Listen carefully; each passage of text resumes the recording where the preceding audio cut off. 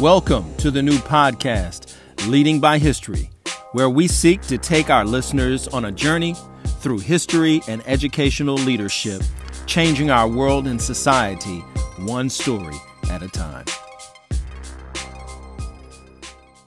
Founded in Richmond, Virginia in the year 1831, the Virginia Historical Society, now known as the Virginia Museum of History and Culture, was founded in order to be a major repository of the specific and unparalleled history of Virginia and Virginians, as well as the great story of America. In 1831, December the 29th, 28 political, economic, and social leaders met in order to establish the state's historical society. Its name was initially the Virginia Historical and Philosophical Society, and its mission was to preserve the memory of the prominent colonial and revolutionary past. In the previous year, 2018, the Virginia Historical Society changed its name to the Virginia Museum of History and Culture. This was a significant change and showed a significant shift in the society's desire to bring truth to bear.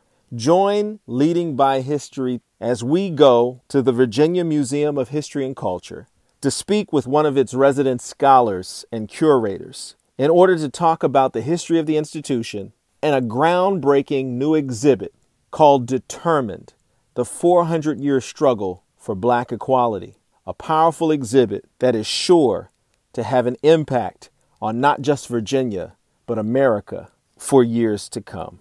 Let's get ready now for this week's Leading by History.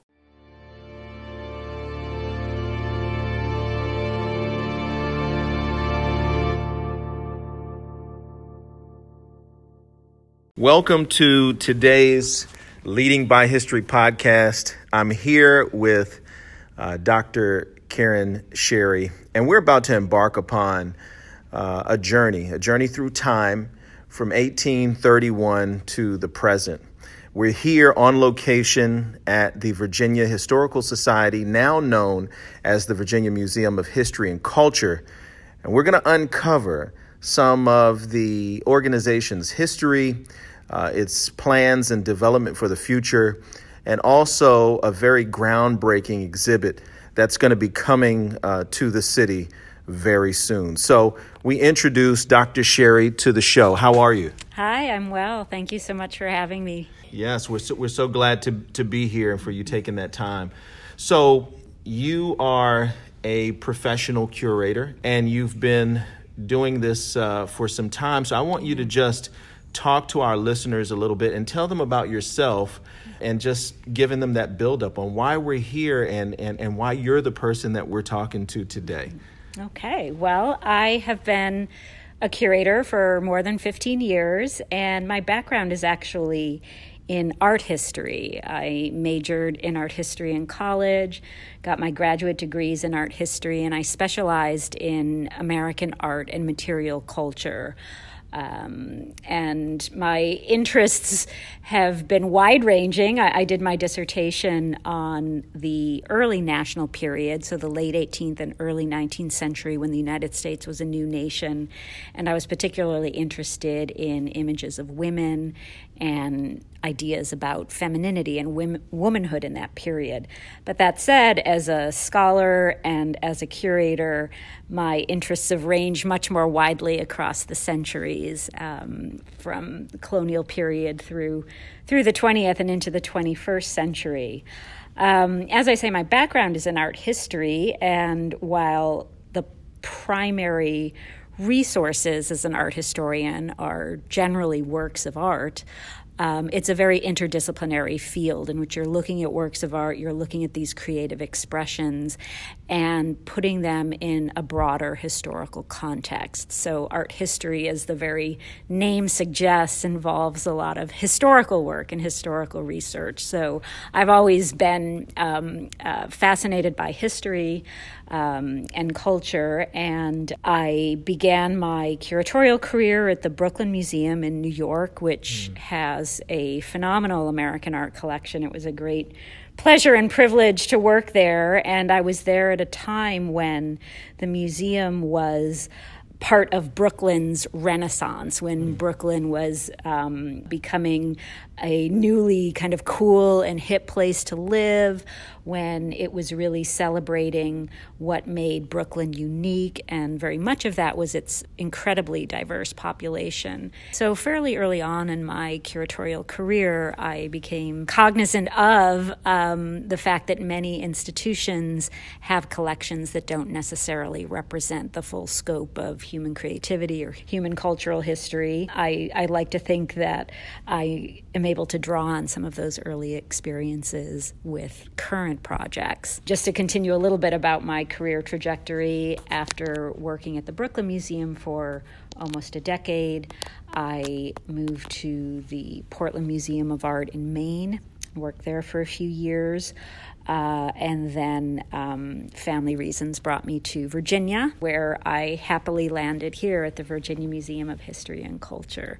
So that's a little bit about my career trajectory. And so now we're here at the Virginia Museum of History and Culture, previously known as the Virginia Historical Society. Now, the VMHC was established as the Virginia Historical Society around 1831.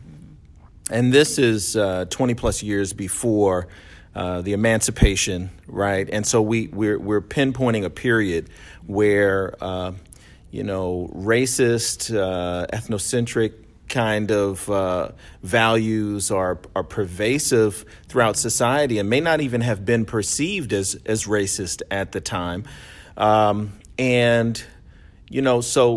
here the Historical Society was established to preserve initially the culture of America and its founders, right? And that early history, especially as it pertained to Virginia. And so a lot of the memorabilia, the files, documents, books, records, found their way here to the Virginia Historical Society. So when you began your journey into what led you here, did you know this history?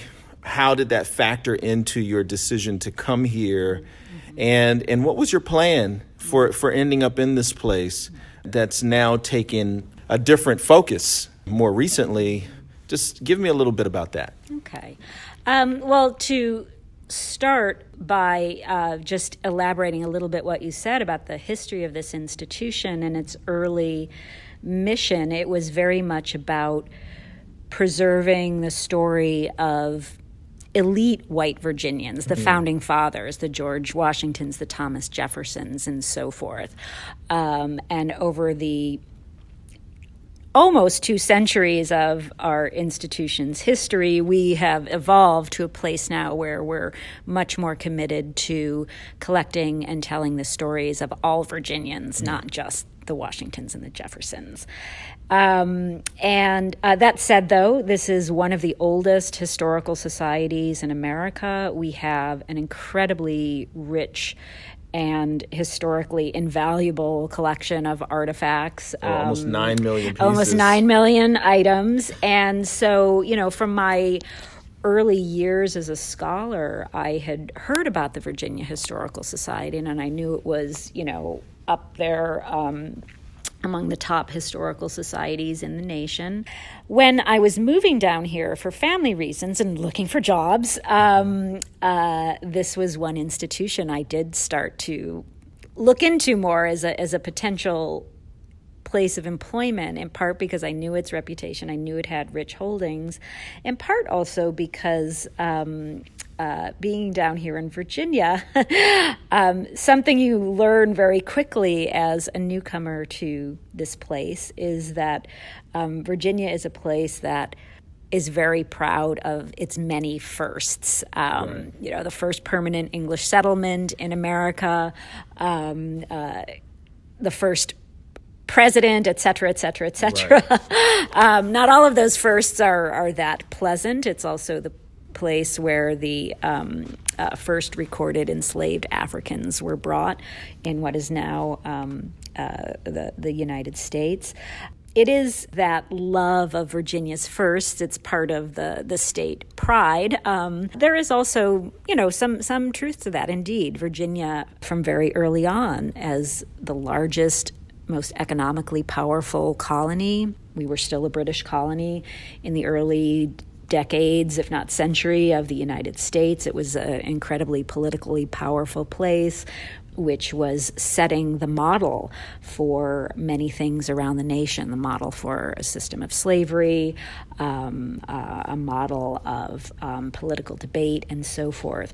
So I think when I came down here and was embarking on looking for career opportunities, I was also coming to the realization of the many ways in which my background as a scholar of American history and culture would intersect with the mission of this place of telling the story of Virginia. In the previous year, the institution changed its name to the Virginia Museum of History and Culture. As an outsider looking in, as a member of the community, it seemed that this was maybe a signal or a sign for other changes that would be forthcoming, that it was deliberate, that it was thoughtful. And so it made me think, even in the shifting of the name, a Virginia Historical Society. It sounds very elitist, very exclusive.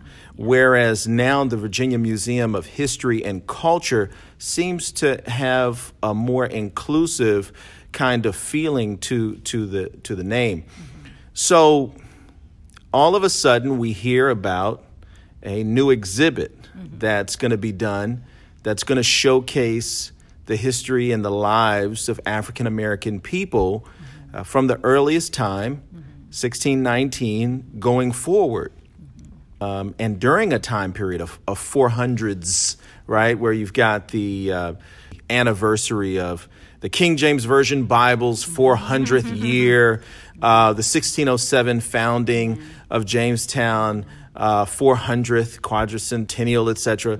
But now we're coming up on this, 1619 to 2019, when those first couple dozen of enslaved Africans were brought here. And there's a big story behind most of that.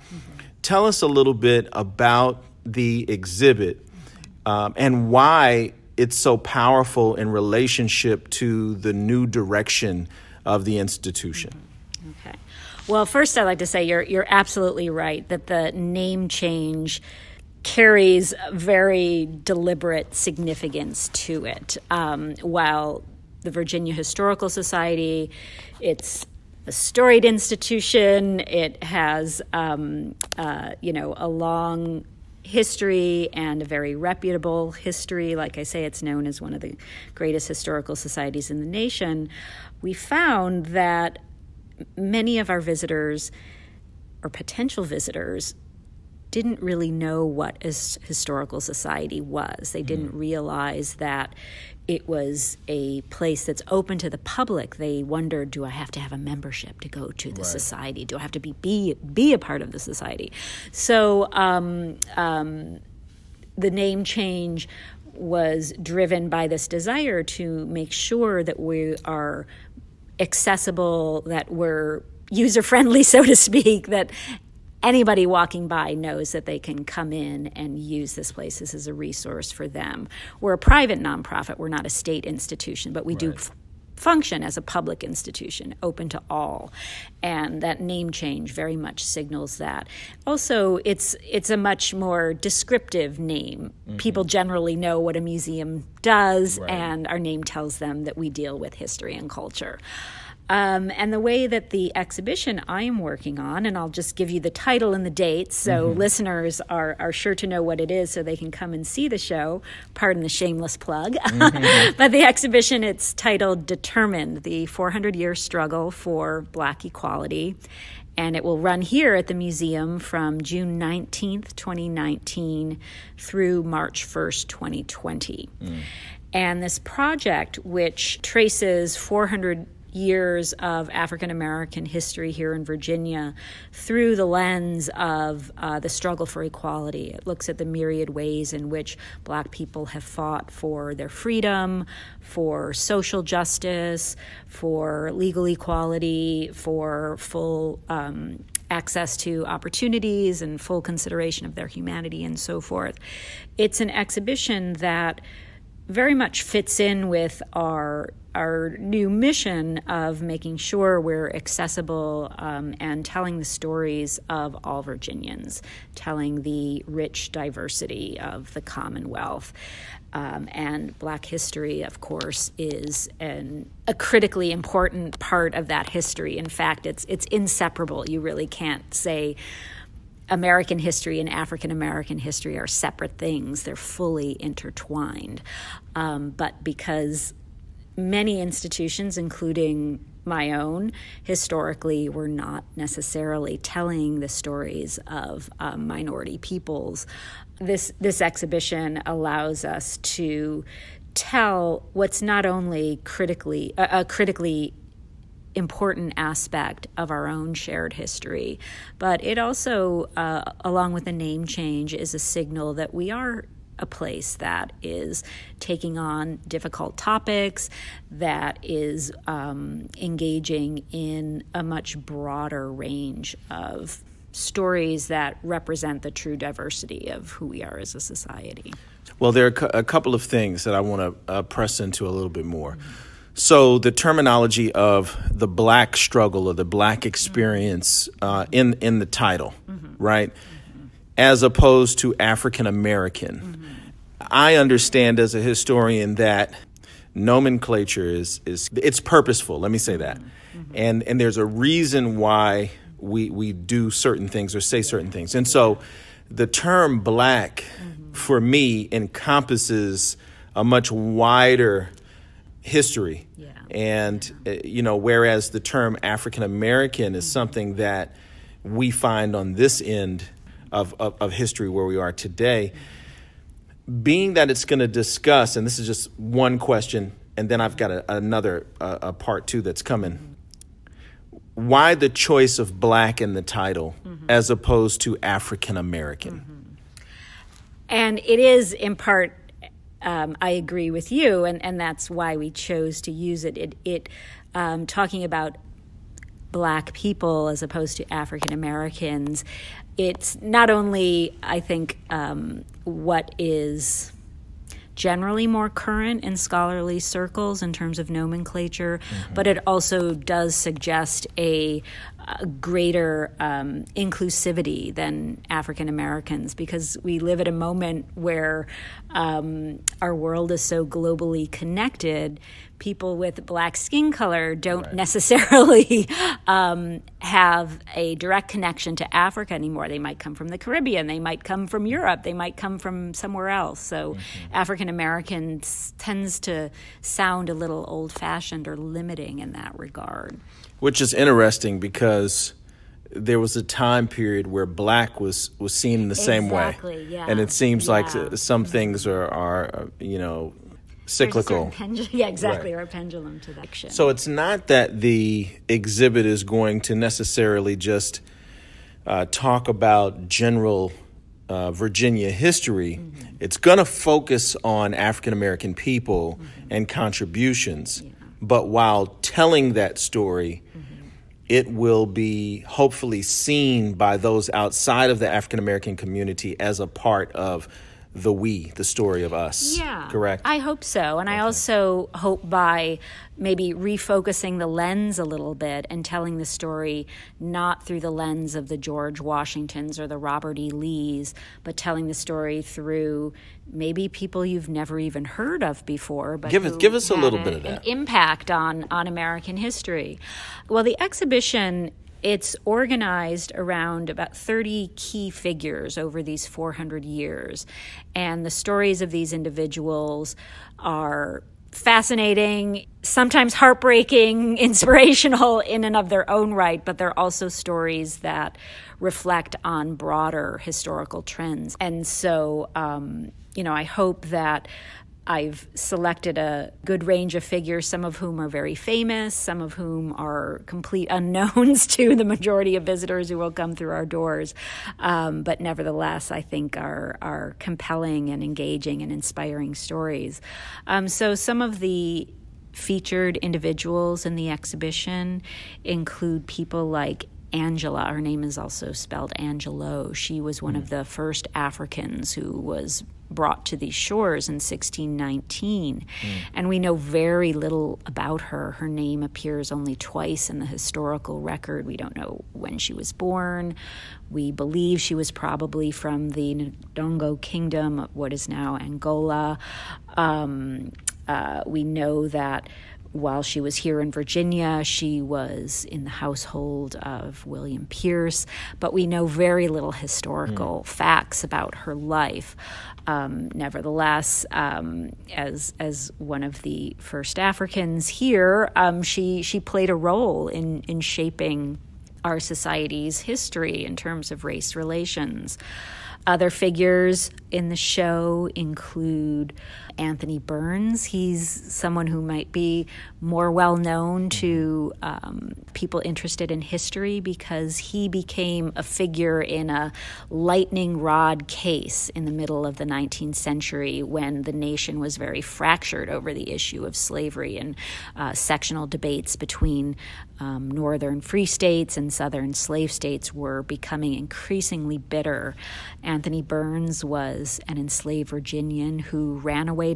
He was captured by slave hunters, and his case went to trial. He lost his trial and was sent back to Virginia under the terms of the 1850 Fugitive Slave Law, which was a hugely controversial law, and it was one of those instances where the divide between North and South became even more deeply fractured. So Anthony Burns is featured in the exhibition as someone who fought for his freedom, first by running away, then through a lawsuit, and he was a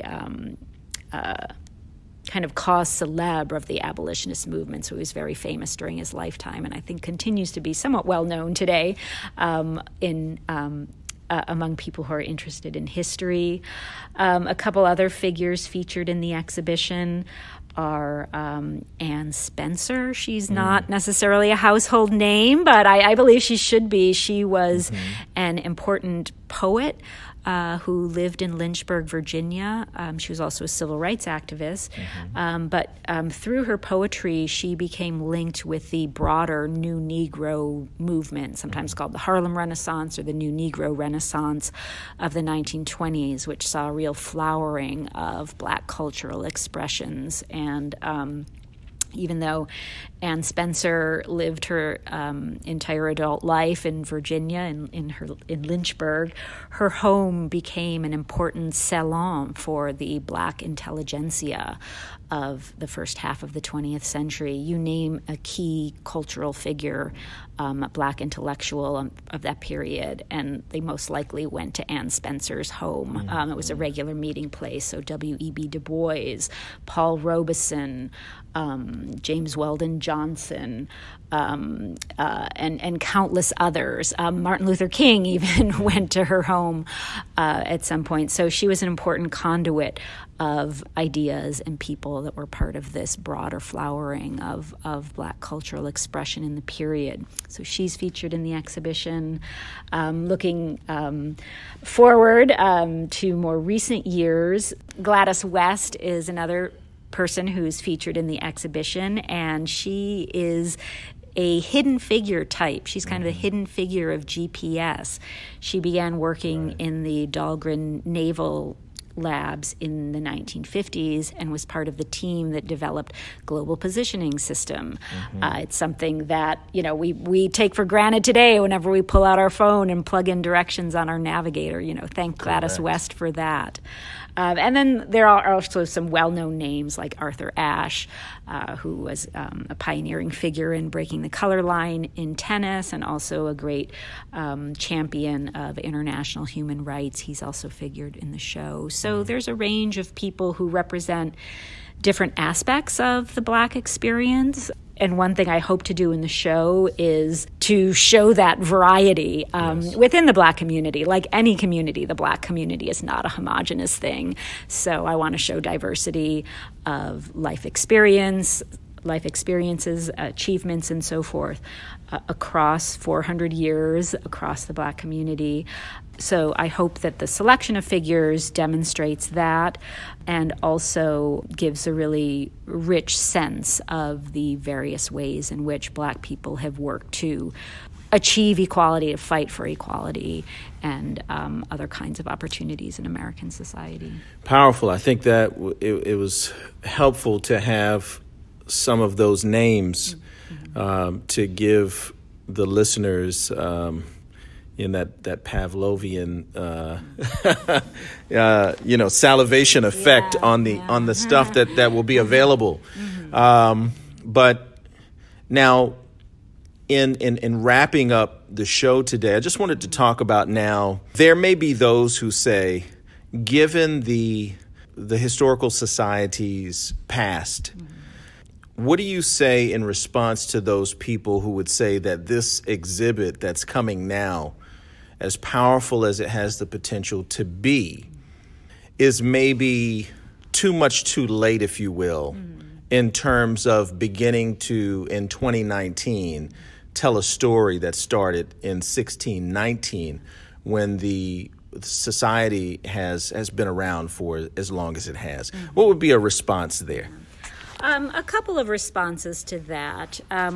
First is, yes, we have to acknowledge that as an institution, we have not always been inclusive. We have not always been friendly to non-white elite Virginians in representing their stories and collecting their artifacts and so forth.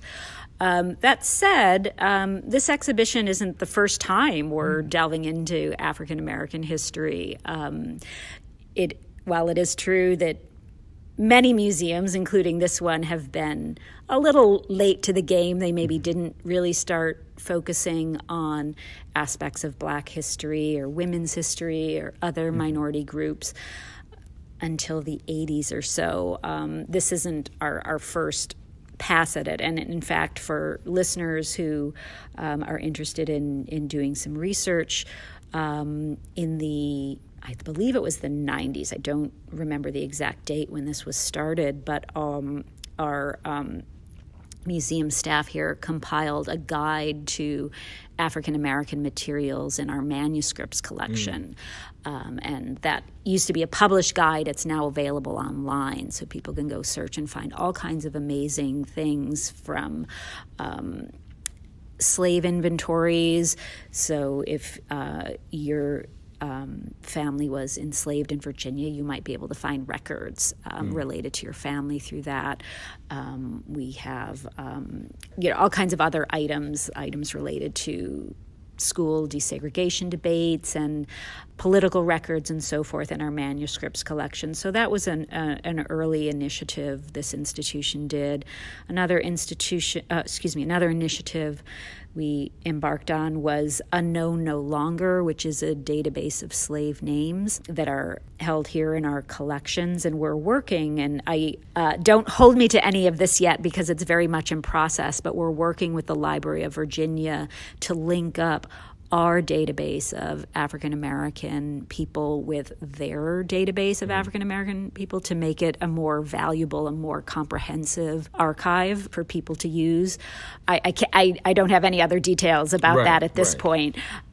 That's another effort we've been building on. We've also had exhibitions on the past on Virginia's involvement in the civil rights movement and the African colonization movement and so forth. So this isn't the first time we're doing that or looking at this history. That said, we do have to acknowledge that we haven't always been as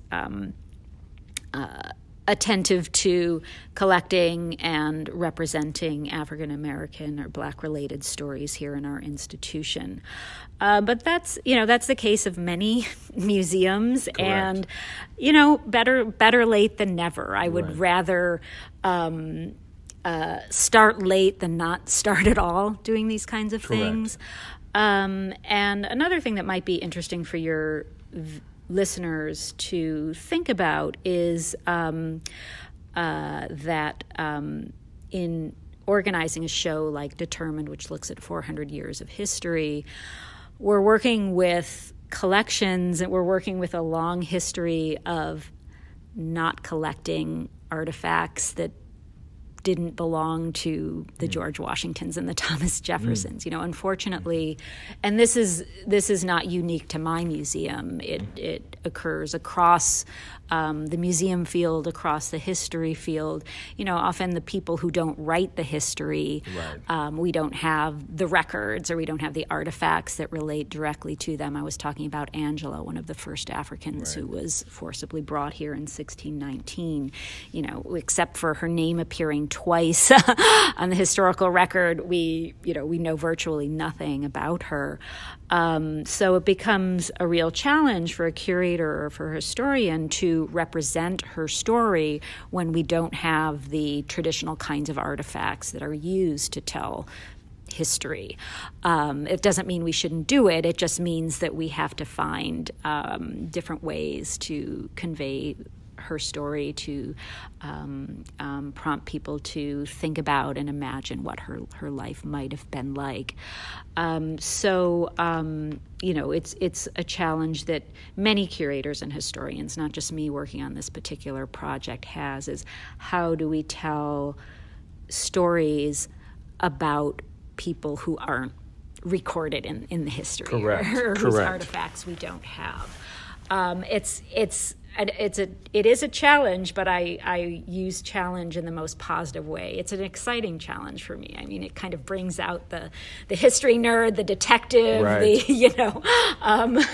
whatever history fighter in me. I mean, those stories are important and they're valuable and they're worth telling.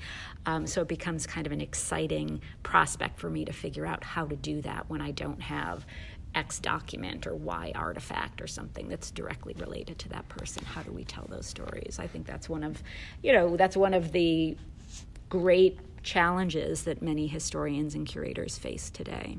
Well, gladly we find that the ground is continuing to give us clarity. Mm-hmm. And I always say, time snitches on everyone. Mm-hmm. And it tells the stories sometimes that we don't want told. Mm-hmm. And sometimes it uncovers the stories that need to be told. Mm-hmm. We talk about being a detective of sorts, a sleuth, if you will. It is important for people to understand, especially our young listeners, that this is the job of the historian, is to uncover the who, the what, the when, the where, the why, the how, and even more so the so what, and its significance. And so the fact that we don't have the history of Angela and we don't have any complete set of documents or any of her belongings or words, right? But the fact that we can speak her name and we can speak her history into existence from what we already have into the minds of future historians who can go to discover and find. And so in every area of history, I'm an ancient world historian, so you want to talk about ancient Phoenician, Chinese culture, those kind of things, that's more so my playground. But as we found even in that area of history, the earth continues to give us more insight and more information year by year. There are constantly things being found, families that come forth with things that have sat in their attics and basements for hundreds of years. The Antique Roadshow continues to roll. Yes. And so I think that it's important that even when we don't have the full story, that we at least speak the history we do have out to make it real and actualized in the minds of those people who had no knowledge of it before. So I think that this is a powerful exhibit that's about to take place. We look forward to it. What's the time period again when we should start seeing this? It opens June 19th. Okay. 2019, and So look for announcements. We're going to have a big opening party for it, and it runs through March 1st, 2020. So it will be here 8 months, and hopefully give people ample opportunities to come and see it multiple times. And it runs during the fall semester. So for classes, teachers who want to bring their students, it's open during then. Open during the holidays. So if you have family visiting or if you're coming to Virginia for the holidays, we hope to maximize the outreach of this project by having it up for so long. And what is the information online, the web address and all of that for the institution so that people can take advantage of some of the information that you brought out during the interview? Our web address is virginiahistory.org, and in addition to learning about our exhibitions, there are links to our library and museum collection databases. There are all kinds of resources about Virginia history. You can learn about the civil rights movement. You can learn about all various other aspects of Virginia history. As a curator, I would be remiss if I didn't say, get in touch with us. We're an institution that wants to preserve and to represent those kinds of stories. So feel free to get in touch with us if you want to share your stories, if you want to bring artifacts that you have that are family treasures that relate to your own histories. We'd love to talk with you about that, maybe borrow them, maybe acquisition them into the collection so that we can preserve them for posterity so future generations can know more about your history. Well, we thank you so much for being with Leading by History today, and you've helped us to lead by history through this information that you've given to us. And from all of those at Leading by History, we say to you, peace. Well, peace right back at you, and thank you so much for this opportunity. It's been a real pleasure. Thanks for tuning in to this week's Leading by History podcast, and we look forward to getting back together with you again on our next show. Until then, peace.